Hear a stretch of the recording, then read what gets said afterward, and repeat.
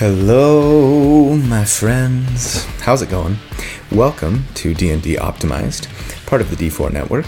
This is the show where each week we take a deep dive into one, sometimes two, specific character builds for Dungeons & Dragons 5e, and we theorycraft about them, we crunch numbers about them, and basically try to create a character that is both very powerful, but more importantly, very fun to play in-game. So, if you enjoy creating characters for D&D almost as much as you enjoy playing the game itself, then welcome home. This is where you belong, and I'm super happy to have you, so thanks for being here. My name's Colby, and I'll be your host. Before we jump in, really quickly, just a reminder, if you like the video or think you might like the video, please hit the little like button down there in the corner. It really helps the algorithms and the YouTube-y things. And, even consider subscribing if you're not, and even joining the channel to offer additional support if you're a real big fan. That's something that I especially appreciate, but I appreciate all of you. So anyway, thank you. Let's jump in. One very frequent request that I have always received since I started the channel over a year ago is to do a Storm Sorcerer Tempest Cleric combo build. And you know what? I get it. Anytime I'm playing like a video game where you have an elemental mage as an option, usually you get to choose between like fire spells, cold spells, and lightning spells, right? When I'm in that situation, my favorite is always the lightning spells. I'm not really sure why. There's just something I think super appealing about being this like master of the storms, where the winds obey you. You can basically like capture lightning in a bottle and then unleash its destructive wrath on your foes. For those of us who are interested in playing this type of character, a marriage of like the Storm Sorcerer and the Tempest Cleric seems, at first glance anyway, like a match made in heaven. Does it not? There's only one little problem, however, and it's that, mechanically speaking, at least, the Storm Sorcerer just kinda sucks. I'm sorry, don't hate me, but it's just true. The thing that bothers me the most about it, I think, is that there's nothing that actually increases the damage you do with lightning or thunder spells in the Storm Sorcerer features. You do get one little ability that gives you a little bump to your damage, but I would expect that if you are the mistress of the storm, right, that your storm-based spells would be at least a little more potent than other sorcerers, but they're really not. In fact, for this reason, the one time that I made a real like lightning-focused sorcerer character, the sorcerer with the magic touch, which you can find there, I opted to go with the Draconic Soul Sorcerer as opposed to the Storm because they can at least get a little more damage out of their lightning spells if they choose the right Draconic Ancestor. I kind of talked about this little conundrum in that video in a little more detail. If you want to check it out, go ahead. And yet, the requests for this combo continue to come in. And again, like I say, I get it. Sometimes you want to, in fact, I'm going to say most of the time, or for some of us, all of the time, you want to make a character based on a theme and a concept, right? And not just on what's going to get you the biggest numbers. I feel like most of the builds that I do on this channel are sort of with that kind of goal and mentality, right? Where the character concept comes first, and then let's try to sort of make the character as powerful as possible, working within sort of the confines of the character concept that we've created. Not always, but most of the time, and particularly in the last, 6-8 months. And so this week, I'm finally just saying, screw it. I want to be the ultimate storm-focused character. I want to stand in the eye of the hurricane and smite my foes with the wrath of the tempest. I want to ride the wind, and I want to make my enemies tremble at the sheer awesomeness of my lightning blasts and deafening thunder. This concept is important to my character's story, so I'm going to combine these two subclasses and find a way to make them as awesome as I can. To that end, then, I'm finally going to commit to the Storm Sorcerer because I, like many of you, love the theme and the concept of this character idea. Now, Because of the way that the features work for this combination of subclasses, especially the Tempest Cleric portion, I think that this character is better suited to like a burst or nova damage build, meaning that we will be looking for a way to do as much damage as we possibly can in like a single round of combat at the expense of using up some or most of our like really valuable limited resources in order to try to like totally wipe out an enemy, hopefully early in the fight, to turn the tables of the combat in our party's favor.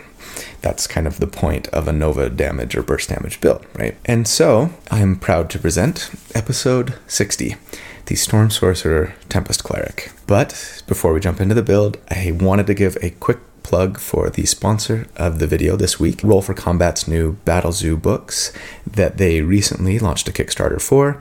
It fully funded in less than an hour. I talked about these books last week as well. There are 3 books as part of this Kickstarter project: the Bestiary, the Ancestry Dragons book, and the adventure campaign Indigo Isles. All of the books are edited and created by some of the lead designers for the Pathfinder TTRPG system. But the cool thing about these books is that they are actually compatible with both the Pathfinder rule set and Dungeons & Dragons 5th edition rule sets. Now, last week, I talked a bit about the monster parts system that lets you like take parts from the monsters that you kill, like their wings or their claws or their fangs or their venom, etc., and actually use those things to upgrade your own gear, which I really love. Super unique. This week, I wanted to highlight a couple of new subclasses that are included in the Bestiary that are specifically designed to help you take advantage of this new monster parts system that they've created. The Monster Mage, which is a wizard subclass naturally, and the Vestige Hunter, which is a ranger subclass. The Monster Mage basically can increase their own spell list by slaying monsters who have innate spellcasting abilities. So here's a brief excerpt from the book. Wizards study tomes in their towers, and sorcerers rely on the power they were born to running through their blood. But you forge a different path. You search the world for monsters and defeat them to learn their spells. If you can slay enough monsters, your collection might grow larger than anything those other spellcasters can imagine. Not only can you gain additional spells in this way, but as you gain levels, those spells that you learn from your victims that you slay can actually become more powerful when used against those same types of creatures that you got the spells from in the first place. As for the Vestige Hunter, they are kind of like the quintessential monster hunter predator, built to take extra advantage of all the ways that characters can imbue and enhance their gear via the monster parts system, letting you do things like breathe underwater by attaching the gills of an aquatic monster that you've killed to your armor. Here's a little excerpt from what we read. Adventurers of all stripes defeat and kill monsters as part of their quests and missions, but you've realized that most of them let their foes' remains go to waste. You retain vestiges of your fallen foes, trophies and mementos imbued with a bit of occult magic by the connection you shared during your battle to the death. As you incorporate these vestiges into your gear, they grant you special benefits you can use to fight with the ferocity of your fallen foes. So a very almost Witcher-esque feel to this subclass, I think. Anyway, you should absolutely back this Kickstarter. I think it actually ends in a couple of days as of this recording, so act quickly. Check the video description for a link to the Kickstarter, and a huge thanks to everyone at Roll for Combat. Thanks for supporting the channel over the last couple of weeks. Best of luck with the new books, and let's jump into the build. Except, you guys, I almost forgot. Check out the artwork for this character by my friend Randall Hampton. Oh my gosh, it's freaking amazing. It looks like some fantastic electric drow Doctor Strange or something. I absolutely love it. I think it might be my favorite yet.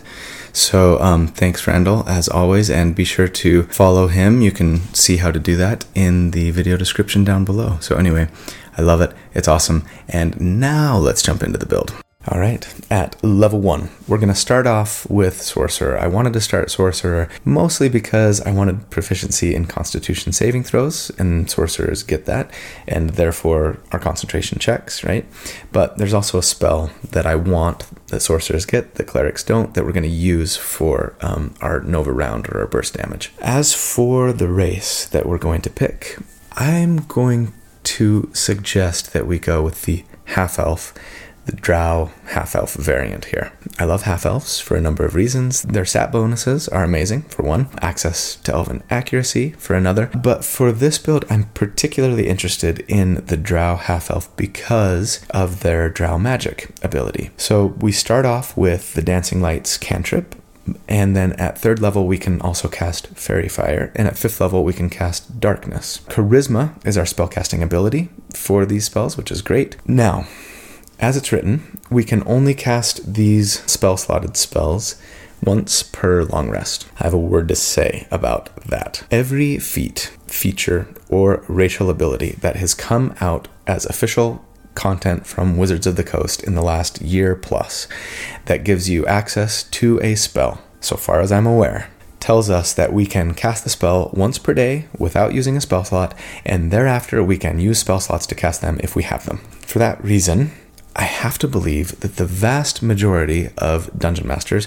who are familiar with this fact and allow, recent Wizards of the Coast content in their campaigns would allow you to do the same thing here with the Drow magic ability. I may be overly optimistic. Feel free to tell me why that's not true in the comments, because half-elves are balanced around only being able to use it once per day, as opposed to, say, fairies, for example, who just came out a week or so ago as official content from Wizards of the Coast, who also get access to the Fairy Fire spell and can use it once per day without spending a spell slot, but then can use spell slots thereafter if they want to. Oh, and they can fly. But if your DM is going to hold fast to the once per day rule here, I would probably consider like an alternative race, like the Mark of Finding Human or Half-Orc from the Eberron book, who just straight up get the spell added to their spell list. Kobold might be another option for like semi-reliable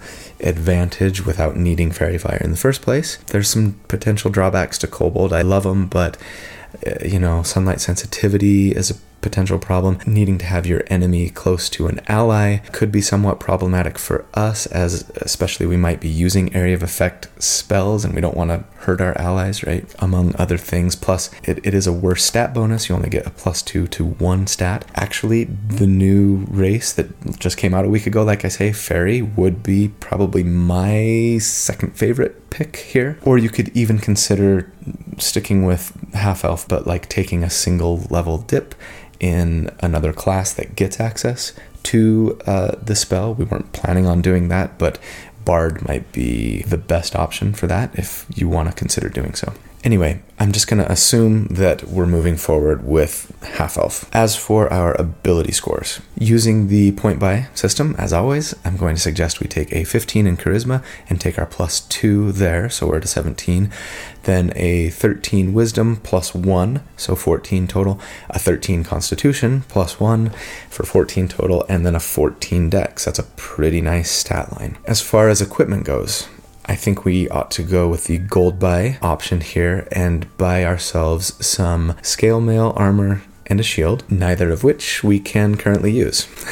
I don't know, they were relics from the temple given you by the priest who told you that soon you would learn their true worth. We will be using them shortly, so just hang on for a level. Buy your other necessities and stay alive. Then, of course, at level 1 as a sorcerer, we get some spells. We get cantrips and first level spells. I think if it were me, I would make sure to take all of the lightning and thunder spells that I could in the interest of being true to the theme. And there are some pretty decent useful ones that qualify, right? You've got Gust, you've got Lightning Lure, you've got Shocking Grasp, you've got Thunder Wave. The only one that I'm really going to say we've got to take this spell is Chromatic Orb. And that's going to be our go-to spell for our Nova round for much of our career, maybe even all of our career. With Chromatic Orb, you hurl a sphere of energy at a target within 90 feet, choosing what kind of damage the spell will do. It can be acid, cold, fire, poison, or, of course, lightning or thunder. You make a ranged spell attack, and if it hits, you do 3d8 damage of the chosen damage type, and then it scales by an additional d8 for every level that you upcast it. So it's pretty nice scaling, and it's a pretty great just on-demand lightning or thunder spell right at level 1. Then at level 1, of course, sorcerers get their subclass, their sorceress origin, and naturally we're going with the storm sorcery origin. So here's what we read about storm sorcerers. Your innate magic comes from the power of elemental air. Many with this power can trace their magic back to a near-death experience caused by the great rain, but perhaps you were born during a howling gale so powerful that folk still tell stories of it. Or your lineage might include the influence of potent air creatures such as Jinn. Whatever the case, the magic of the storm permeates your being. I like to think for this character that we might be descended from a powerful air creature, like it says, but maybe one who is in the service of like a divine being that's affiliated with the storm, like Thor or Kord, something like that. As a storm sorcerer, at level 1, we get 2 features. We get Wind Speaker, which is essentially some extra languages. You get Primordial and its dialects. Okay. And then we get Tempestuous Magic. And this feature is just not great. I mean, okay, so before or after you cast a spell of first level or higher, you can fly up to 10 feet without provoking opportunity attacks. If it were usable on a cantrip as well, it would be pretty decent. If it didn't require a bonus action to use, it would be pretty great, I think. But having to spend your bonus action and having it only usable on like a spell-slotted spell, it just makes it pretty limiting. I mean, sure, there will be times where you will want to use it to disengage from an enemy that's in melee range, right? And then be able to make a spell attack without disadvantage because they were up in your grill. And so, okay, it's like a really like weak and more expensive version of like the rogue's cunning action. It just, it makes me a little sad. We'll use it. There will be times in our career where we will be happy to have it. At level 2, we're going to jump right into our cleric levels here because we want to get access to our most important burst damage feature as quickly as possible and also improve our tankiness. So, as a creature who can trace their lineage and power back to a divine servant of the god of the storm, you are, I think, naturally drawn to worship that god. You maybe have even been raised by clerics of that god. Perhaps they even regard you with a bit of reverence and awe themselves, one who wields the tempestuous magic of the deity they worship. So, at level 1, clerics also get their subclass, their divine domain, and of course we are going with the Tempest domain. And here's what we read about that. Gods whose portfolios include the Tempest domain, including Talos, Umberlee, Kord, Zeboim, the Devourer, Zeus, and Thor, govern storms, sea, and sky. They include gods of lightning and thunder, gods of earthquakes, some fire gods, and certain gods of violence, physical strength, and courage. In some pantheons, a god of this domain rules over other deities and is known for swift justice delivered by thunderbolts.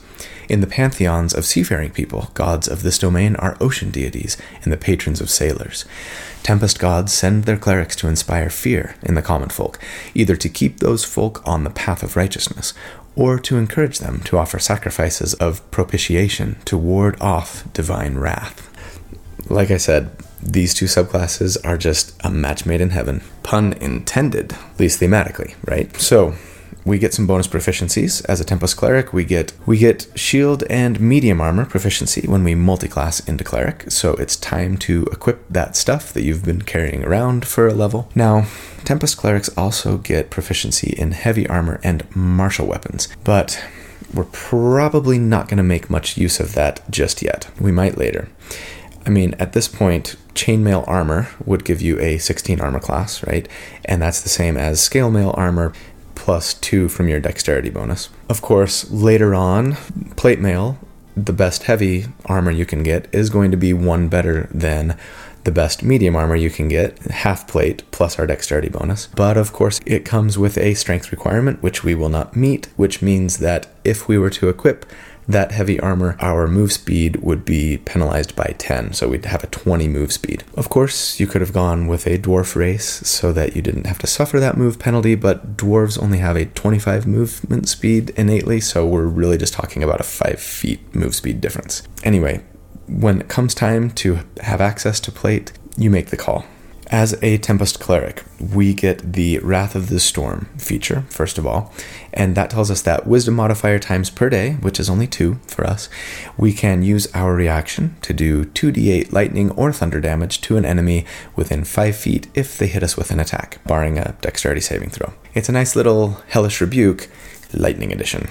And of course we get cleric spells here, cantrips and first level cleric spells. And, aside from the usual suspects, guidance, bless, cure wounds, healing word, I think create or destroy water is particularly thematic, allowing us to briefly make it rain or destroy fog, among other things. Because of our lowish wisdom score, obviously, I'm going to recommend that most of the cleric spells we take throughout our career be ones that don't require the enemy to make a saving throw or for us to make a spell attack with them, but that are just sort of buffs that you can apply or even debuffs that you can apply that just automatically take effect. At level 3, we are a Cleric 2. Like all clerics and paladins for that matter, we get Channel Divinity. And we have 2 options for it. It's usable once per short rest for now, and can be used to either turn undead or one other option based on our divine domain. As for turn undead, as an action, you can force all undead within 30 feet to make a wisdom saving throw, or they are turned for 1 minute, meaning it basically has to spend its turn running away from you. As for the option that we get with the Tempest domain, it's the infamous Destructive Wrath. When you roll lightning or thunder damage, you can use your Channel Divinity to just deal max damage instead of rolling, and that is awesome. We also, because of multiclassing, now have access to second level spell slots. Keep that in mind, so our Chromatic Orb would now do 4d8 if we upcast it. So for now, our burst round is basically this. Upcast Chromatic Orb at the second level, choose Lightning or Thunder for the damage type, and then use Destructive Wrath if it hits for 32 damage. Not bad for 3rd level. At level 4, it's time to go back to Sorcerer, I think, for a little bit. At Sorcerer 2, we get our sorcery points now, Font of Magic. We get 1 sorcery point per level, which we'll be using shortly to fuel those meta magic options. But don't forget, of course, that we can also use these sorcery points to convert them into additional spell slots. At level 5, we are a Sorcerer 3. We get 2nd level sorcerer spells, first of all. And again, you're going to want the usual suspects, right? Misty Step, Hold Person, Invisibility. But my favorite thematic spell here is Gust of Wind, which tells us, as an action, while you're concentrating on it, it blasts a strong wind from you in a 60-foot line that's 10 feet wide. It extinguishes flames, it pushes creatures away from you, barring a strength saving throw, and it makes those creatures move at half speed if they move towards you. Super cool. And of course, as a 3rd level sorcerer, we get meta magic. We get to pick 2 options to enhance our spells with, and I'm going to take Quicken Spell, as usual, which lets us cast a spell that normally requires an action as a bonus action. It costs 2 sorcery points, so it's not cheap, but it is very important for our Nova round. I would also, I think, take Transmuted Spell. It's a new meta magic option from Tasha's Cauldron of Everything. I gotta stop saying new. And it allows us to change the damage type of a spell from one type to another, so long as we're changing it from and to acid, cold, fire, lightning, poison, or thunder. This is going to be super useful if we have a spell of one type, usually lightning or thunder, of course, in our case, but that an enemy maybe has resistance or immunity to. Or, more commonly for us, it will be useful if we want to take a really powerful spell that's not lightning or thunder and make it lightning or thunder so we can take advantage of our fantastic Destructive Wrath ability. At level 6, we're going to go Sorcerer level 4. Assuming that we stuck with Half-Elf as our race, I want to take Elven Accuracy for the ability score increase or feat that we get here. Remember, we're planning on having regular advantage thanks to Fairy Fire, And Elven Accuracy is super powerful when you have advantage, essentially allowing you to roll 3d20s to see if you hit instead of 2, right? So long as you're making an attack with Dexterity, Wisdom, Intelligence, or Charisma, which we are, and yes, this applies to all attacks, including spell attacks. It also, very importantly, allows us to bump one of our abilities by 1, and of course we're going to take Charisma, so we now have an 18 Charisma, which makes us super happy. So let's do a damage report for level 6. This is what our Nova round is going to look like right now.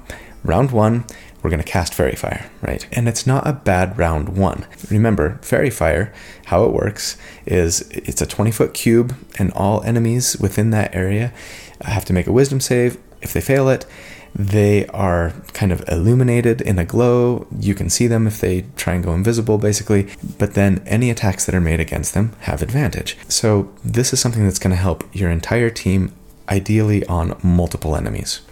It requires your concentration, but I think it's not a bad use of our action. Then in round 2, we're going to use Quicken Spell on Chromatic Orb, cast it at the 3rd level because we have 3rd level spell slots now, meaning that it would normally do 5d8 damage of lightning or thunder, but then of course we're going to apply Destructive Wrath if it hits, making it a flat 40 damage. Then, as your action, you're going to cast Firebolt as a cantrip for 2d10 more damage. Remember, if you cast a spell as a bonus action, the only other spell you can use that turn is a cantrip with a casting time of 1 action, right? So I say go Firebolt, it's going to do 2d10 damage. Toll the Dead does 2d12 if the enemy is missing some hit points, but it's a Wisdom save, and the DC to make that Wisdom save is based on your Wisdom modifier. Firebolt, on the other hand, even if it's slightly less damage, dice-wise, it's an attack, which means it can crit, first of all. And if Fairy Fire stuck, you thus have triple advantage, and you are much better off with Firebolt, just generally speaking. And so, against an enemy with a 10 armor class, you would, on average, do 58 damage in that Nova round. And against an enemy with a 15 armor class, it's just slightly less, 55 damage. That's not amazing compared to other burst damage builds that I've done. Check in the video description to see those compared to one another. It's in the bottom half when compared, but it's not terrible, and it's gonna get better. At level 7, I'm anxious to get back to Cleric and other things, but I would feel very irresponsible if I didn't take just one more Sorcerer level here so that we could get 3rd level spells, because 3rd level spells are so good. So what 3rd level spells should we take? I know what you're thinking. From now on, we're going to be using Lightning Bolt instead of Chromatic Orb. But you know what's crazy? We might not want to do that. Here's the thing. Chromatic Orb has you make a spell attack, right? As such, Chromatic Orb can get a critical hit, like we just mentioned. And let's remember how critical hits work. If you get a critical hit, you get to double the damage dice for the attack. Let's also remember how Destructive Wrath works. When you roll lightning or thunder damage, like if you get a critical hit with a lightning spell, for example, and thus we're rolling twice the dice, you can use your Channel Divinity to deal maximum damage instead of rolling. Because of this, and because I'm assuming that we are attacking on our Nova round with advantage, and thanks to Elven Accuracy, triple advantage, we would have a 14.26% chance to get a critical hit with Chromatic Orb. So even though it does less damage when it doesn't crit than Lightning Bolt would at this level, when it does crit 14.26% of the time, it will hit for a boatload more damage. As a result, on average, statistically speaking, you're better off using Chromatic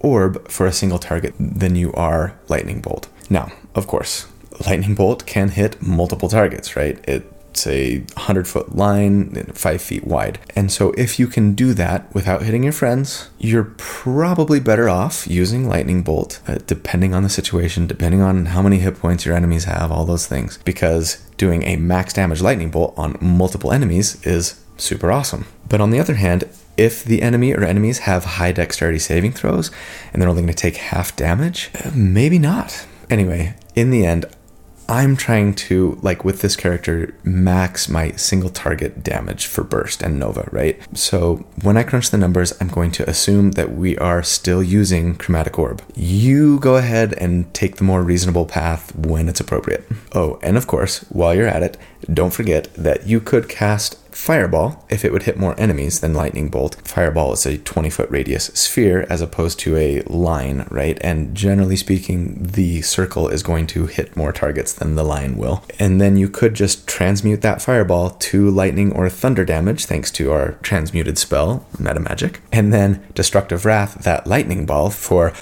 unlimited power. Just remember, you can't quicken a Fireball and transmute it, right? Because like most meta magic options, quicken and transmute can't be applied to the same spell. So that's not necessarily something that we would be able to do in our Nova round, right? Quickening a spell and then using our action to cast a cantrip. But it could be done and could very well be the best thing for you to use your Destructive Wrath feature for. As for the other spells to take here, third level spells, there are frankly too many good ones to name.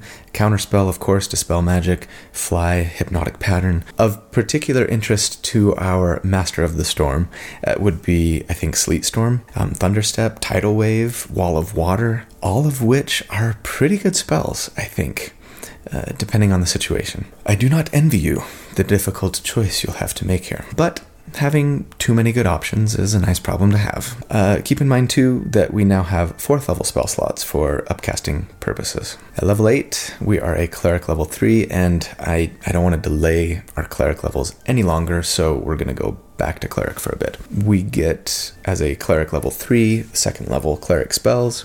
Again, probably not going to want to take like Spiritual Weapon because it's using our Wisdom modifier to make attacks. The two that I would most strongly recommend here would be Aid, which lets you give temporary hit points to you and or your allies for 8 hours, and Lesser Restoration, which can remove things like blind, deafen, paralyzed, poison. In case it wasn't already obvious, let me just emphasize something that I might not do a good enough job of emphasizing in my builds sometimes. The aim with this character, and pretty much all of my characters for that matter, is not to necessarily create like a one-trick pony. It's typically to optimize them for one thing, yes, that they can do really well, whether that's sustained damage, burst damage, tanking, support, but then trust you guys to understand that you will want to fill your quiver with other arrows, as it were. So with this character, right, never forget that even though you are able to do really nice Nova damage to a single target, you are still a cleric and a sorcerer, right? So yes, you should absolutely turn undead when you run into a room filled with skeletons. Heal your unconscious allies, of course. Remove their paralysis, buff them. And, of course, if there's a room full of enemies who are positioned just right, you should let fly with a transmuted lightning ball that does max damage and, wipes out an entire room. The variety and diversity of what you're capable of doing is part of what makes multiclassing so fun, right? Especially if you're a spellcaster. Moving on, at level 9, we are a Cleric level 4, and we get another ability score increase or feat. I would love to have my charisma capped, so we're going to bump our charisma, and now we're at 20 charisma, which feels great. We do also now have 5th level spell slots. As for the damage report at level 9, tactics-wise, we're basically doing the same thing as last time. We are quickening Chromatic Orb, using it as lightning or thunder, casting it at max level, which would be 7d8, but then applying Destructive Wrath means 56 damage on that Chromatic Orb, and we have a 20 charisma, so a better chance at hitting. Firebolt still just does 2d10. And thus, against an enemy with a 10 armor class, we would do 77 damage on average, and against an enemy with a 16 armor class, it would be 76 damage on average. Man, I love Elven accuracy. At level 10, we are a Cleric level 5, and we get 3rd level Cleric spells. My favorites here would be Revivify. Of course, you're a Cleric, you better be able to bring somebody back from the dead. And I really love Motivational Speech. It gives temporary hit points like Aid, but has some additional benefits. And for this character, I also really like Water Walk. As a true Mistress of the Storm, you better well be able to walk on water. Best of all, This spell can be cast as a ritual, and you can give the same benefit to 9 of your friends. And they're guaranteed not to sink in the water just for lacking faith. Just a little Jesus Peter joke there for you. I really hope I don't get struck by lightning for that joke. Sorry. We also, as a Cleric 5, get Destroy Undead. If an undead creature is challenge rating 1/2 or lower and they fail their save against your turn undead, they're simply destroyed. That's freaking awesome on the rare occasion that you might actually get to take advantage of it. At level 11, we are a Cleric level 6. We have a 6th level spell slot now, and we get some great things at Cleric 6. First up, we can use our Channel Divinity twice per short rest now, and that's a pretty big deal. We could now, if we wanted, and I'm not really suggesting that we do this, but we could burn both Channel Divinities in a single turn if we did lightning or thunder damage with both our action and our bonus action, right? So yeah, you could transmute Firebolt and then have it do max damage, and Firebolt right now does 3d10, so that's 30 more flat damage. Not bad. We'll explore that a little more in a second, but if we decide not to do this and blow both of our Channel Divinities on a single turn, it can instead give us like 2 good Nova rounds per short rest, which is actually a lot more than most of my Nova damage builds end up with.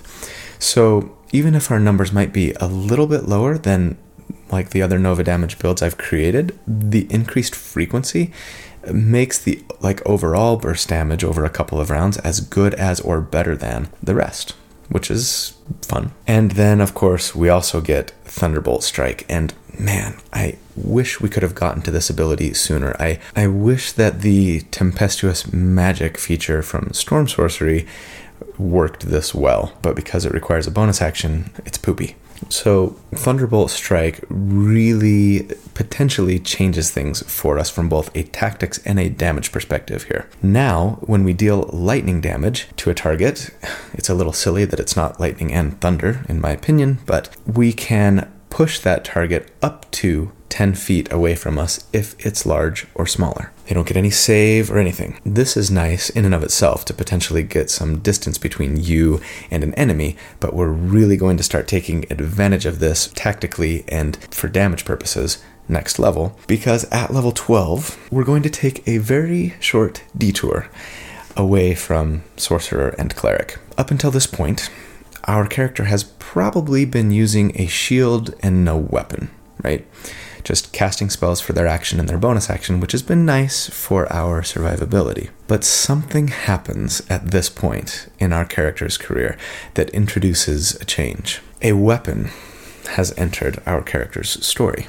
Perhaps, ideally, we've been carrying it with us this entire time, as it has been handed down to us through generations of our stormy ancestors. Or perhaps it was an ancient relic of your stormy demigod ancestor that was enshrined at the temple where we were raised, along with the shield and the armor that we were given. Until now, you have never unsheathed this sword. But something happens in your story here that forces you to draw it. And upon doing so, you enter a pact to serve the being who has imbued this weapon with their power. Regardless of your character's reason, yes, we're going to take a single level of Warlock here. And here's the thing.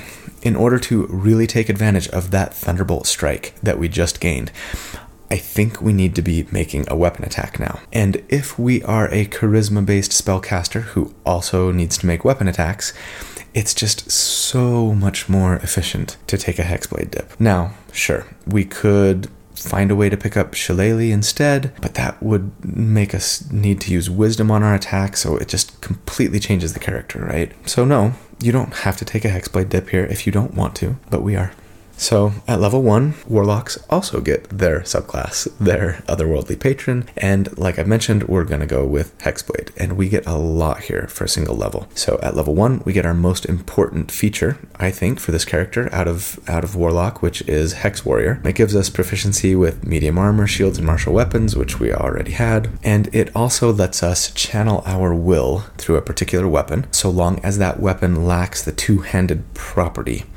Now, there's no prohibition against a weapon having the versatile property, nor against using two hands to make a weapon attack. So for us, we want to be using a longsword now, but do so with two hands. A longsword is versatile, and if we use two hands to make an attack, we get a d10 damage out of it. Conversely, of course, you could go with a one-handed weapon and a shield, but since we don't have the Warcaster feat, that's going to present some challenges for us for spellcasting. So if you're going to go that route, you're probably going to need to pick up Warcaster. But then, thanks to this feature, we can use our charisma modifier for hit and for damage when we are using that weapon. This is incredibly powerful for us for what we want to do. We also, as a Hexblade, get Hexblade's Curse, which is really nice for really pretty much any burst damage build. Once per short rest, as a bonus action, we can curse one creature that we can see within 30 feet of us. We curse them for 1 minute, meaning that attacks against them crit on a 19 or a 20. And we gain a bonus to damage rolls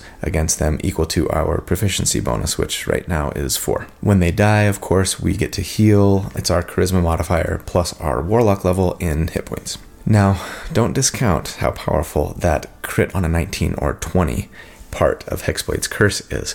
Again, like I've said, we can crit with our Chromatic Orb and just do double max damage. Now, with Hexblade's Curse and Elven Accuracy, we have a 27% chance to crit, and that's huge. And of course, we also get warlock spells. We get some cantrips, some first level spells. I'm going to recommend, above all, that we take Booming Blade here, which we're going to be using now during our Nova round. Eldritch Blast is another kind of really nice go-to for ranged attacks. It's unique to warlocks. I would probably pick up like Armor of Agathis for that reason as well. Being unique to warlock, it gives us a nice little temporary hit point shield that returns damage to attackers.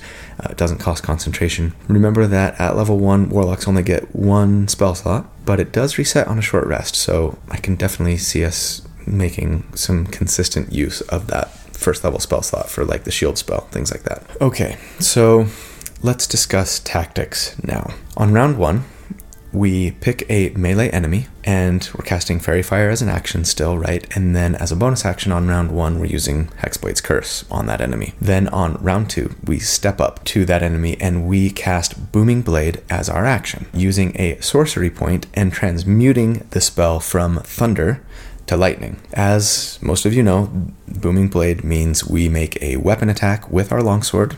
And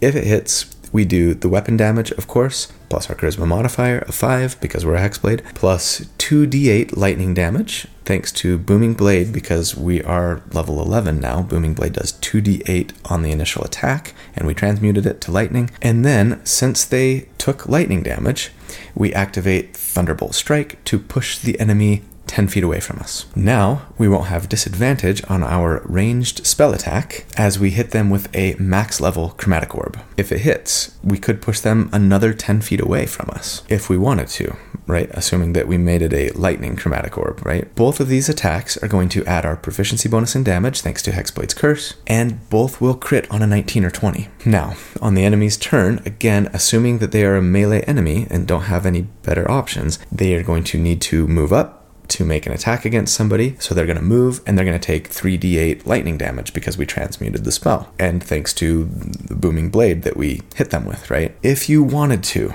you could apply your Channel Divinity here to do 24 damage instead of an average of 13.5 that they would take when they move and take that lightning damage. Again, not saying that you should, but if we're exploring our total potential damage output in a single round, then yes, that's what we could do. And so yes, that's what I'm going to assume we do when I crunch the numbers. Again, even though you might be better off just holding on to that second Channel Divinity and using it on a second Chromatic Orb at another time. That's pretty awesome. And so the question becomes, if we're going to continue playing the game beyond level 12, where do we go from here? A big part of me is tempted to do the usual thing when you're building a character for Nova or burst damage, right?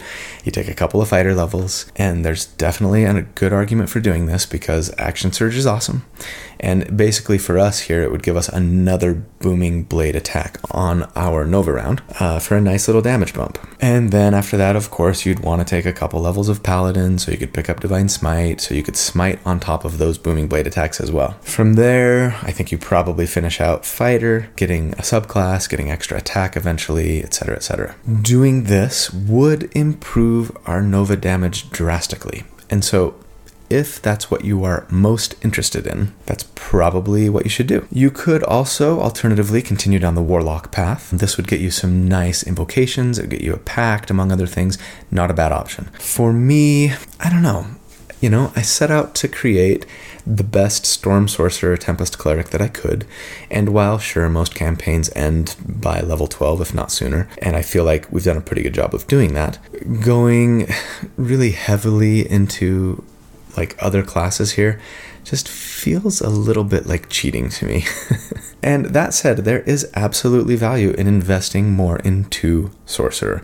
We get more sorcery points, another small bump to damage from a Storm Sorcery feature, and most importantly, better and higher level spells. Going this route will mean lower burst damage than we could otherwise obtain, but again, let's not discredit the value of the control and utility and area damage that 4th and 5th level spells would bring us. So yes, I am going back to Sorcerer for the rest of our career. And so, at level 13, we are a Sorcerer level 6, and we get the Heart of the Storm feature. So, we now have resistance to lightning and thunder damage.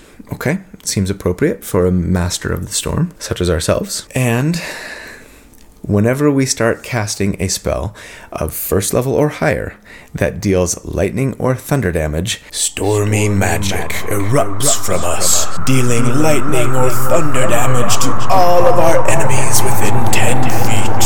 Unlimited power.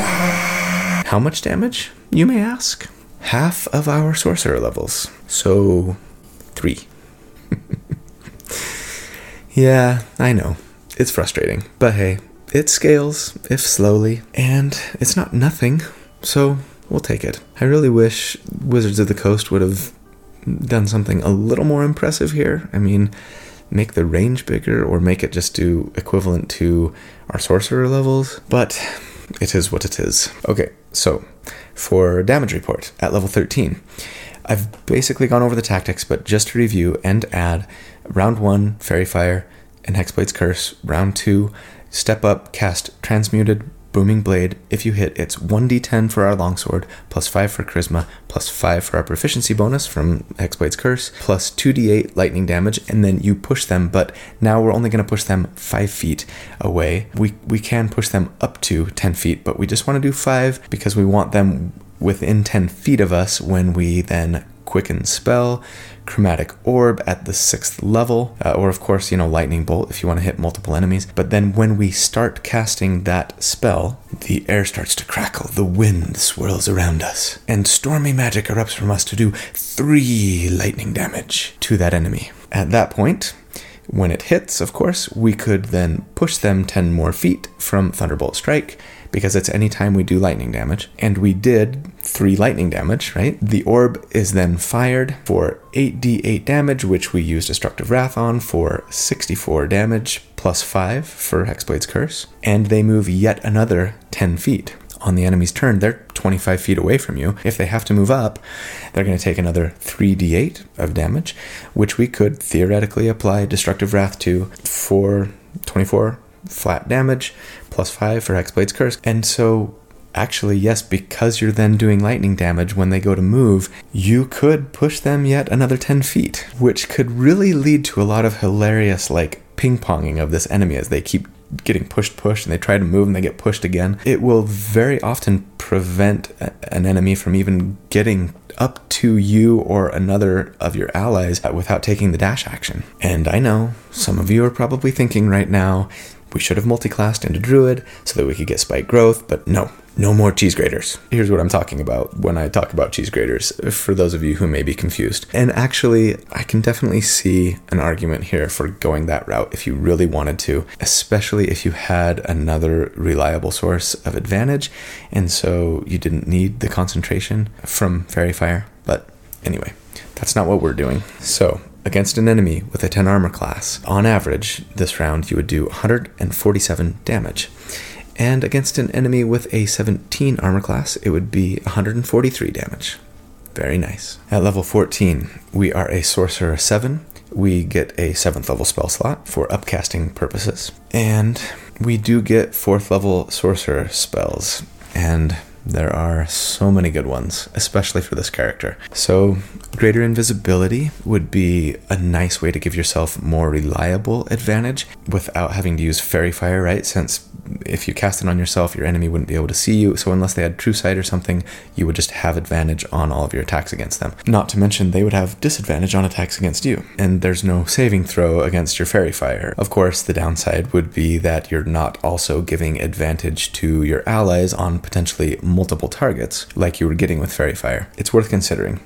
Beyond that, I mean, there's Ice Storm, there's Storm Sphere, there's Watery Sphere, all thematically appropriate and useful for control or damage or both. The one that I'll dive into just a smidge here is Wall of Fire. So there's a really fun tactic that we could do here that I'm actually just flat out stealing from Treant Monk. Although he did this with a Scribe Wizard and a Tempest Cleric. Hi Chris, if you're watching. Most of you, I'm sure, are familiar with Treant Monk, but for the few of you who may not be sure to check him out on YouTube. His content is always fantastic. So here's how it works. Wall of Fire can be cast as either a wall that is 60 feet long, 20 feet high, 1 foot thick, or as a ring that is 20 feet high and 20 feet in diameter. If you transmute the spell when you cast it from fire to lightning and encircle a creature or two inside of it, you could potentially get them kind of stuck there, at least temporarily. So they would take lightning damage right when you cast the spell if the wall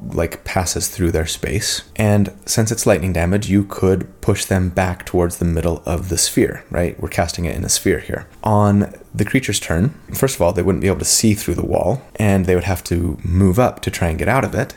But of course, once they hit the wall, they're going to take lightning damage, and therefore we could push them back into the middle. Now, if they have enough move speed, they could move up and through, finally, since they only take damage the first time they enter the wall on a turn. But they might not have enough move speed, and of course, on our turn, we could simply do what we've been talking about, right? Hitting them with Booming or Lightning Blade and Chromatic Orb to just push them right back into the middle of that ring of lightning. And they will be so sad. And just imagine if you could trap multiple creatures inside and just keep pinging both of them back into the middle of that ring of lightning on your turn, right? So much fun. At level 15, we are a Sorcerer level 8. Heart of the Storm now does 4 whole damage, and we get another ability score increase or feat. And because so much of our damage is lightning now, you should probably, I think, take the Elemental Adept feat.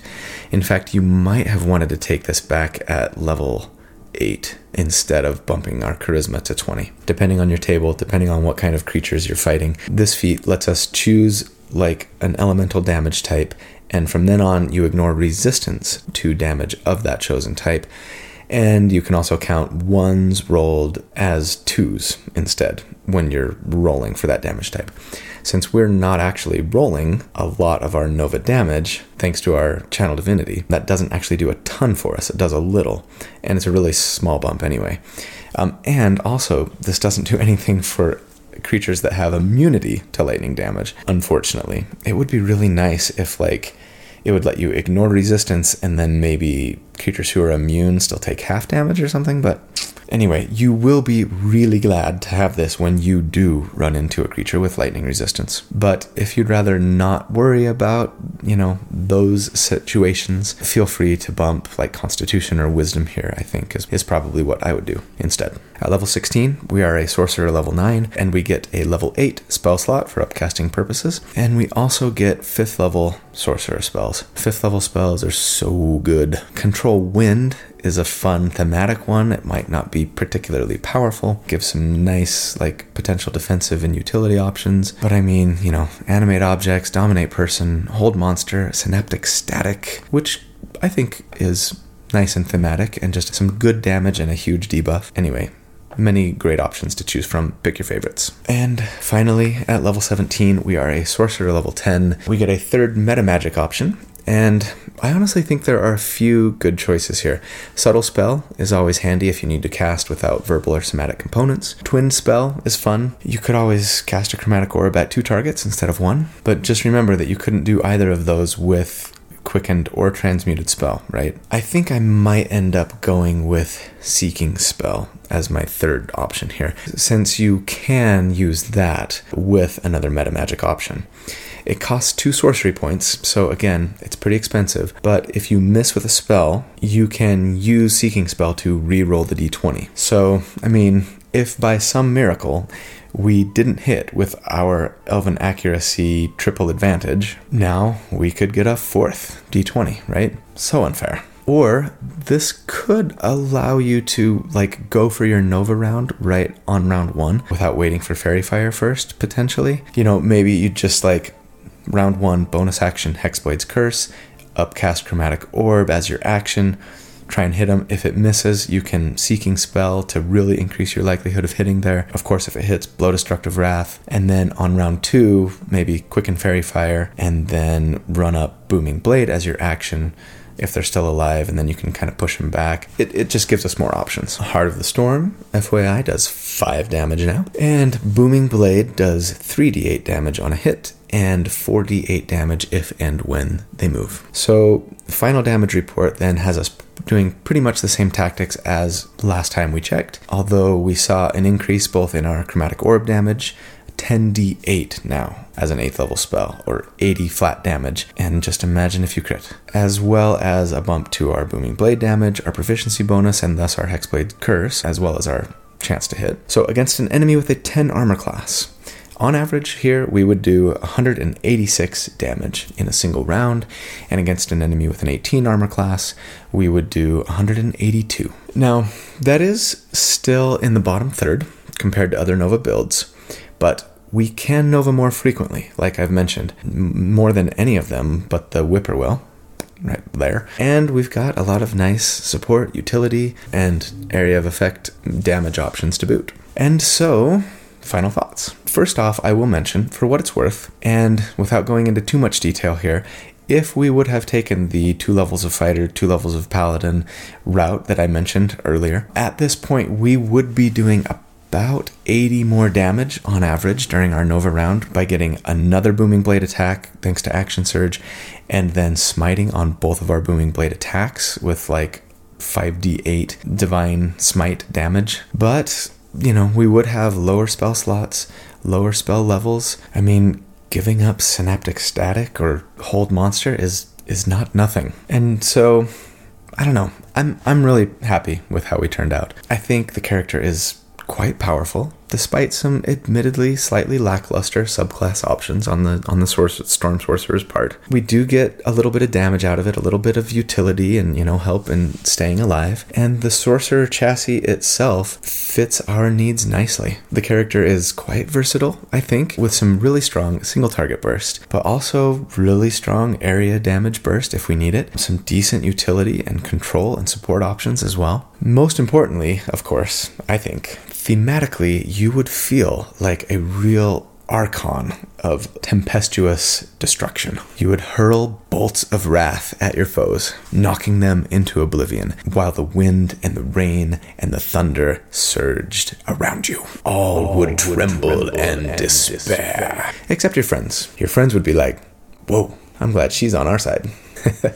So that is the build for the week. Thanks so much for watching. I love you guys. You're fantastic. You really are. Thanks for your support. And I hope that you have a fantastic day and a fantastic week, and that you'll check out the other content on the channel, including the sliding into my DMs stuff and, the actual play content that we have, Tales of Veneria. It's all great, all fun. And until next time, take care. See you later.